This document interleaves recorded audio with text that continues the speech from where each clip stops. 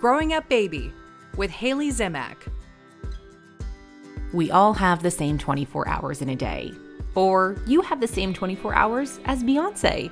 Do you remember those quotes meant as some type of empowering yet shame-inducing statement that you too can and should be successful?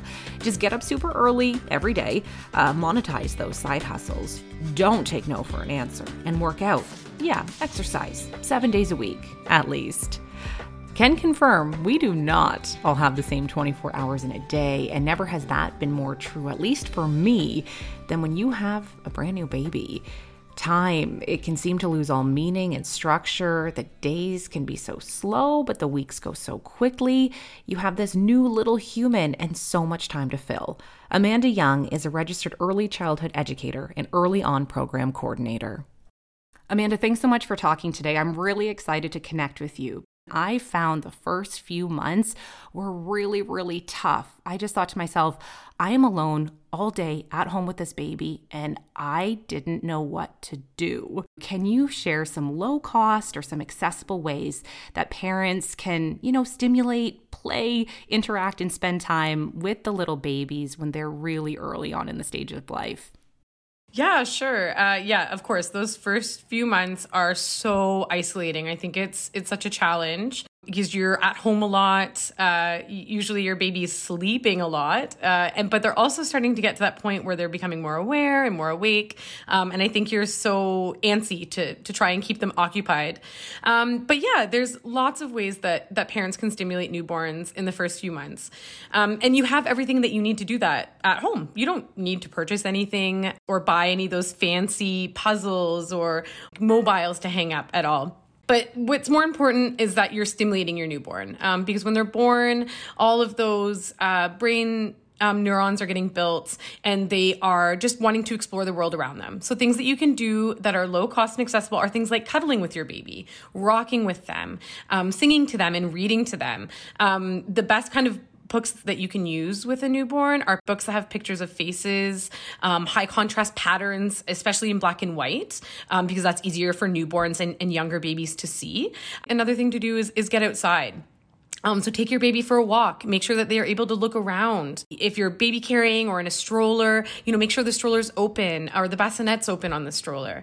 Another thing that you can really do is encourage tummy time from birth and just let them explore their own environments. And all you need to do is either put them on the ground for a couple minutes a day, but you don't need anything to do that. Just a soft blanket that you can put on your carpet or on your floor, or if you have a tummy time mat, that's easy too. Some other things you can do are use blankets to play hide and seek. So they love to start playing peekaboo games as they're getting older. You can use bubbles, small shakers that you can use when you're playing or singing to give your baby an opportunity to focus on things. But I also think, it's just about slowing down. Babies move at a really slow pace, especially in those first few months. So just relax and enjoy it and just use those types of things that you have at home or on your body already. Okay, thank you. That's great advice. Now, what are these activities doing for brain development and growth? Baby brains are developing in utero. But when they're born and they start to experience the world, those links and neural pathways continue to form and at a very, very fast rate. So those first few years, we talk about that a lot, definitely in our profession, is that those first few years are so crucial in terms of their development and their brain wiring. So it's acting and changing and developing based on what's happening around them. So those are what I mean by those kind of day-to-day activities. I think the most important things that you can be doing are reading, walking outside, talking, engaging your baby in routines that you're doing every day, and interacting and responding to other people. Those types of things are helping develop babies' brains from birth and on. It's helping clarify those positive interactions. So when they see you, for instance, if you are going to the grocery store and you're taking your baby with you, they're seeing the way that you're interacting. I mean, even from, 2, 3 months, 4 months, they're seeing the way you're interacting with other people in those positive interactions. And there's lots of research that shows as children get older, it's going to affect them how well they do in school. It's going to affect their ability for language and how to solve problems. And it also affects their physical and mental health and the relationships that they build with others. So those positive interactions are so important. That is so interesting about something as, arguably mundane as going to the grocery store, that can have an impact on your baby that young, how they see and perceive you interacting with other people. I didn't know that. I wouldn't have thought of that. Yeah, it is really, I think it's like people think that you need to be doing all these, and I'm not saying that going to a special music class or something isn't engaging and important as well, because it is. Of course that is. But yeah, I mean, babies just want to see the world the way you see it, and they just want to be connected with you. And so something as boring as like for us going to walk and drop off something at the post office is like a huge world for that baby. And just seeing other people experiencing the way you're experiencing it. And that's what's so important. A good reminder then to be on your best behavior, maybe, if you're feeling a little impatient in the line at the post office. 100%, yes. One of my friends, she says she has got 2 little ones, and she is so used to talking to them all the time. If they're in the back of the car, okay, we're driving here. Okay, we're turning right. Okay, we're turning left. She told me the other day when she doesn't have the kids, she's still narrating her life. And I just thought that was hilarious. So that's something I've really tried to do as well. And you just touched on it, but is to let him know what it is we're doing. And it feels really weird, or at least it felt really weird for me, but now it does feel really natural to narrate my life, no matter how boring it is at the moment. No, it's honestly, it's crucial for language development. And I really mean that. Like talking to your baby and reading to your baby and just telling them, explaining what you're doing, pointing out things that have words on it. I mean, as they develop, of course, as well. But I mean, exactly. When you start younger, then it kind of just becomes natural for you. Like you mentioned, you kind of just start doing it without even realizing it.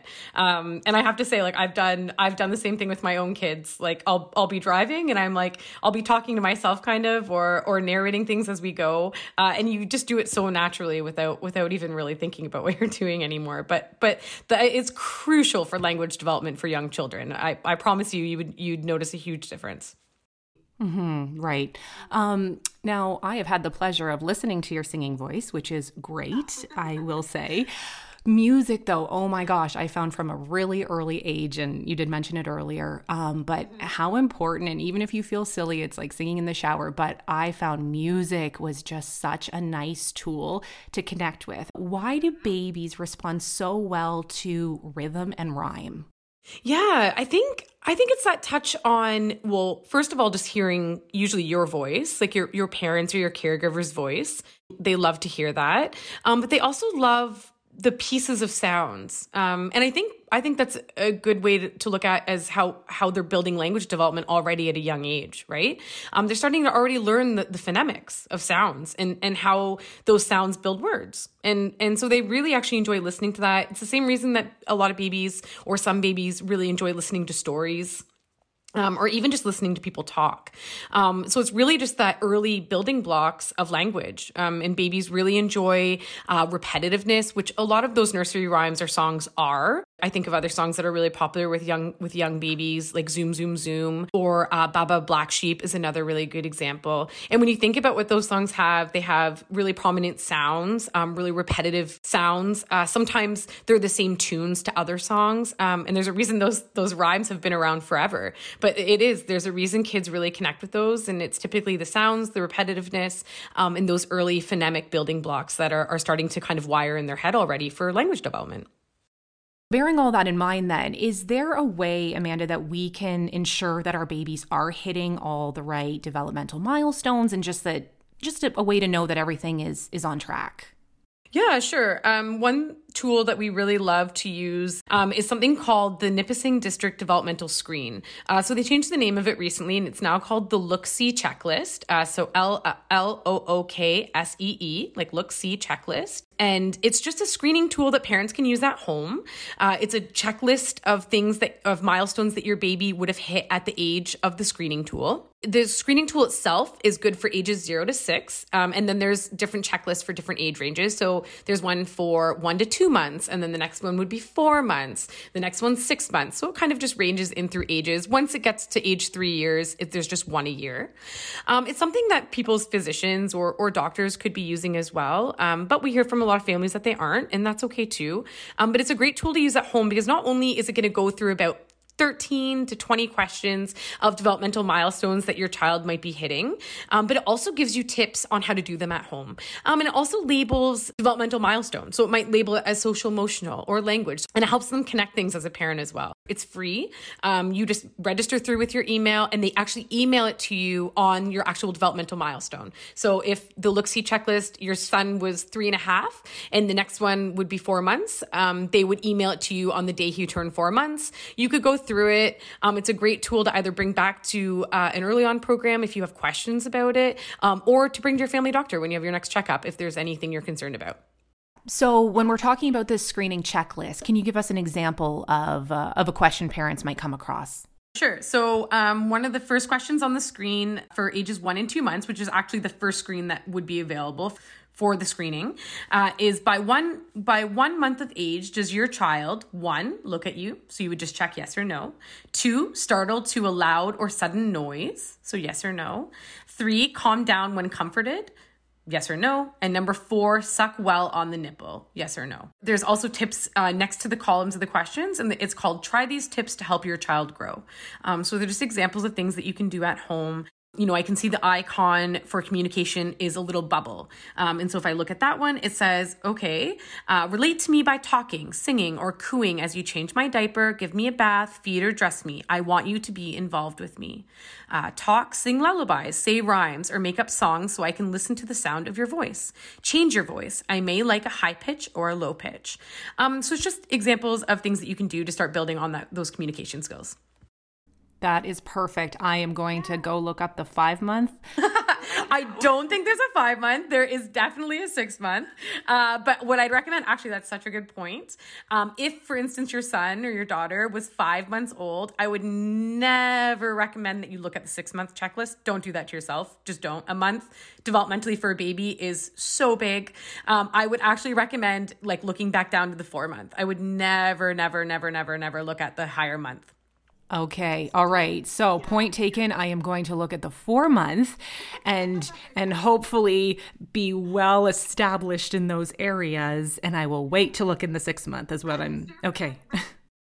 What are your thoughts on screen time? I mean, even if it's not intentional, let's say I'm spending a lot of time breastfeeding. I'm spending a lot of time hanging out in the living room lately.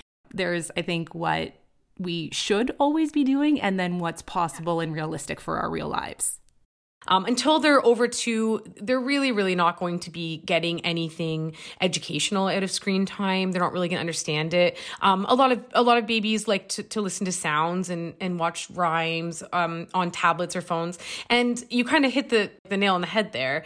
I think a lot of times, typically, we're using that as parents, because I think that's a great way. We're feeding and so we have something on in the background, or we're trying to keep our baby engaged for a few minutes because they're crying on the subway or whatever the reason may be. And in those instances, babies be babies. You cannot predict what your baby is going to do. You have no idea. And if that takes a couple minutes of stress off of you as a parent or a caregiver, to let them focus on something, or if you have it on in the background while you're feeding on the couch or in your living room, that's fine. Your baby's going to be okay. No one's going to be harmed. I promise you.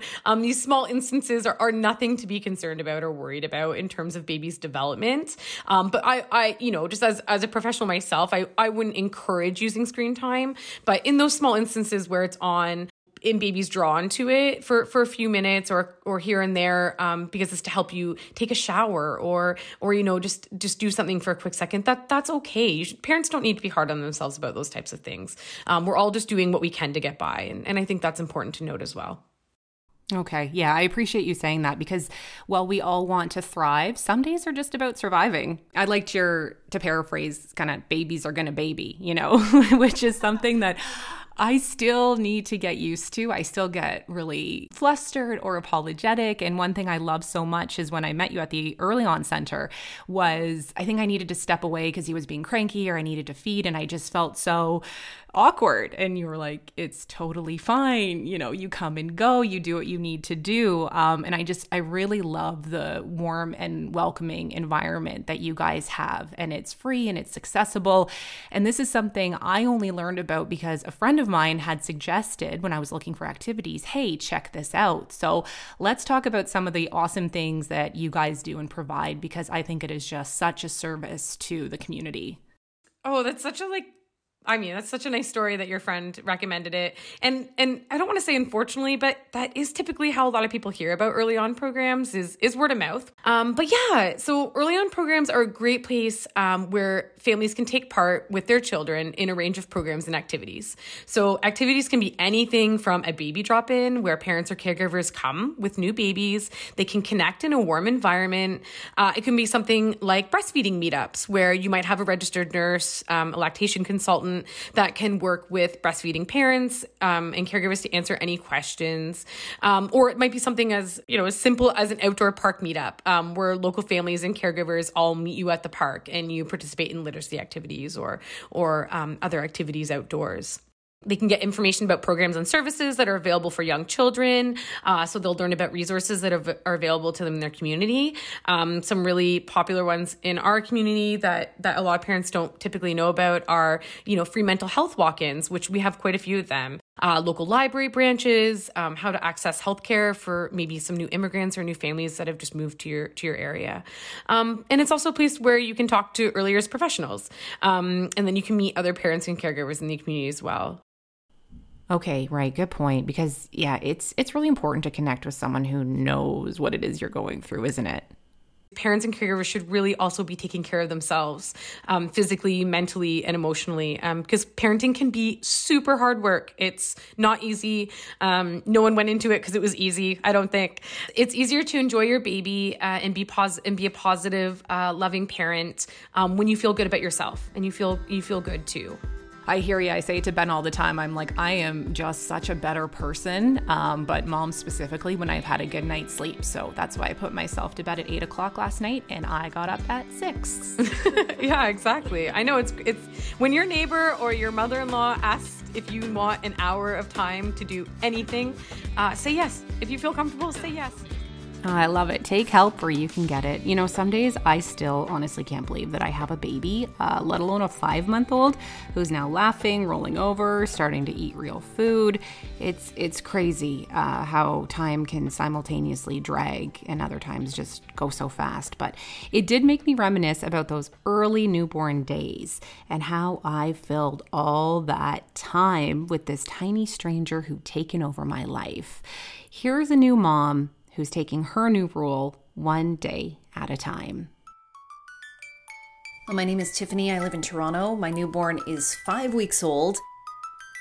The experience so far has been, to be honest, kind of a mixed bag. It's been challenging. At times it's been magical, though. I spend a lot of my time making bottles and feeding. It feels like I wash about 100 bottles a day.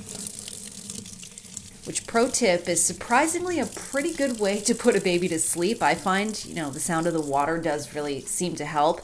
I also spend a lot of my time, though, trying to soothe a crying baby. That's really been the biggest challenge. She's colicky. It can be really tough when you feel like you don't know how to make this baby happy and she's just inconsolable.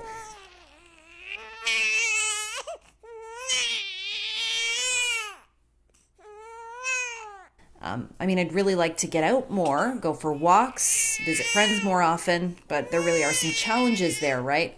There's a Canadian winter, it's very cold, a global pandemic, and of course there's that anxiety about whether she's going to get fussy, and all of that really does make it hard to kind of get out of the house as much as I might like. With that said, though, as I said, it can be, really magical at times. When she's in a good mood, we like to read books.